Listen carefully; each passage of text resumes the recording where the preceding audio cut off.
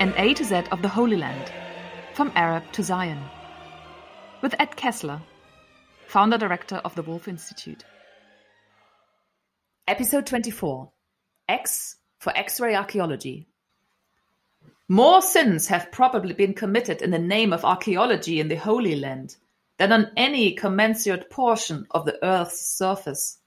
Mortimer Wheeler, Archaeology from the Earth, 1956.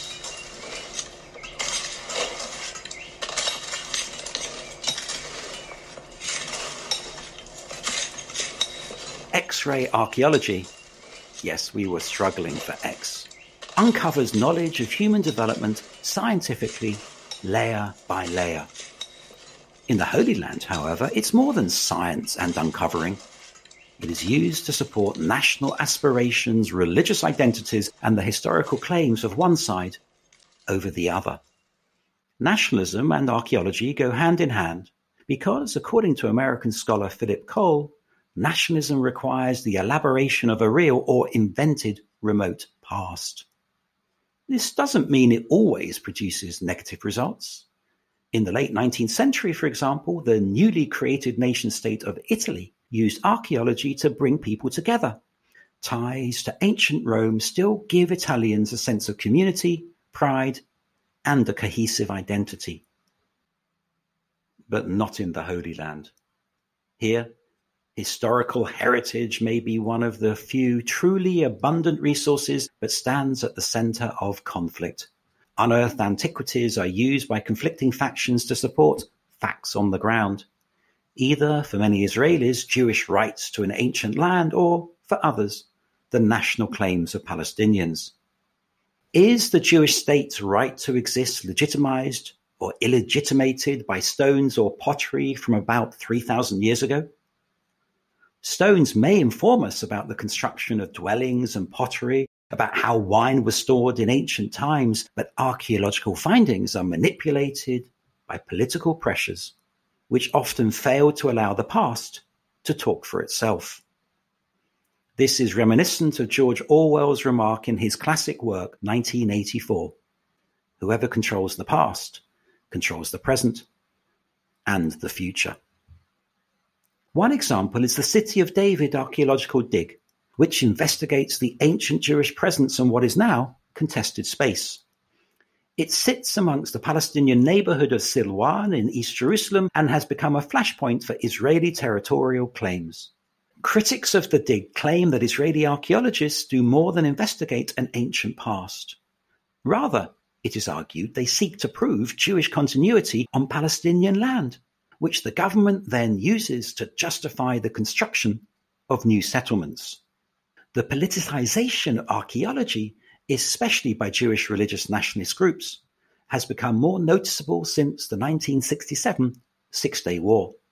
Whilst Israeli archaeological excavations are claimed as purely cultural endeavors that help save sites from ruin, for Palestinians they are politically driven and fuel conflict.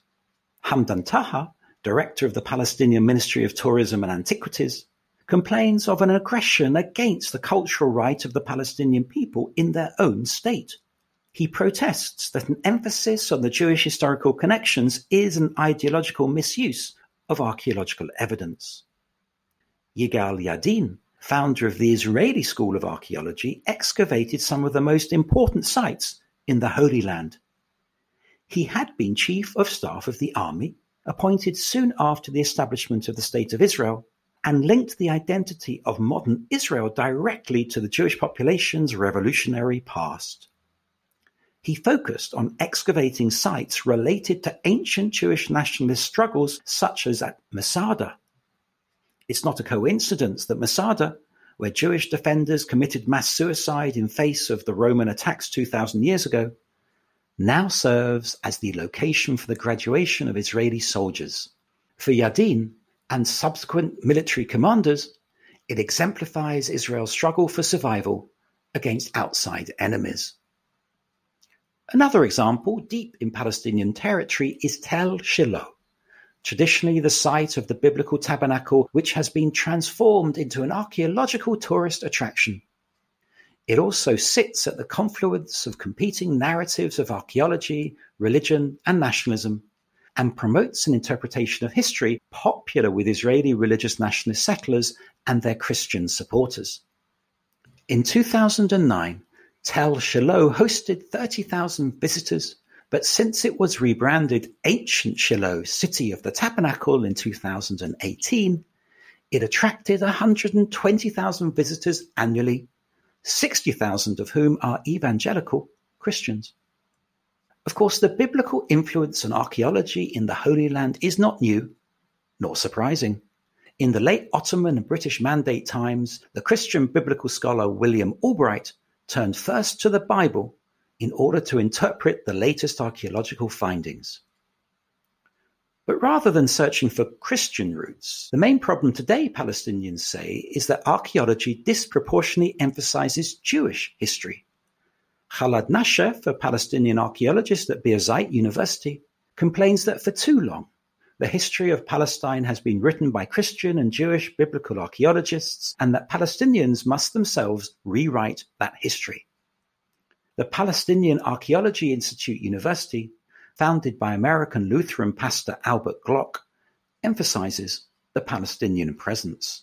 Archaeology, as everything else, is politics.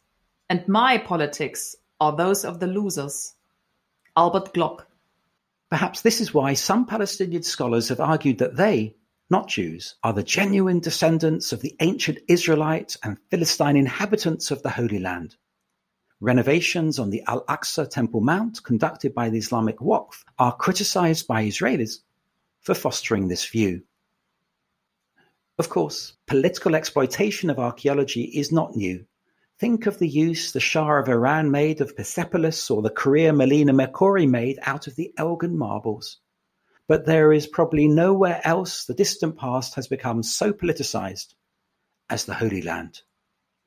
Jerusalem is in the front line over a struggle with who owns the past.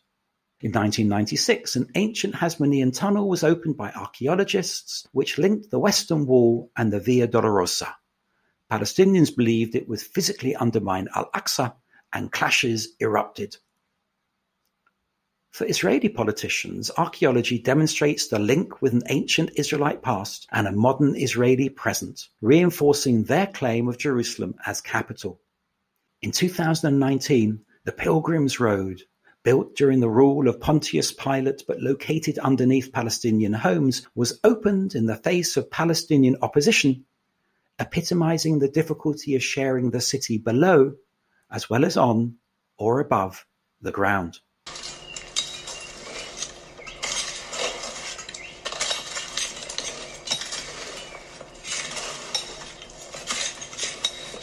Most archaeologists in the Holy Land, of course, see their work as apolitical, but this is almost impossible to achieve because they are surrounded by politics, ancient as well as modern.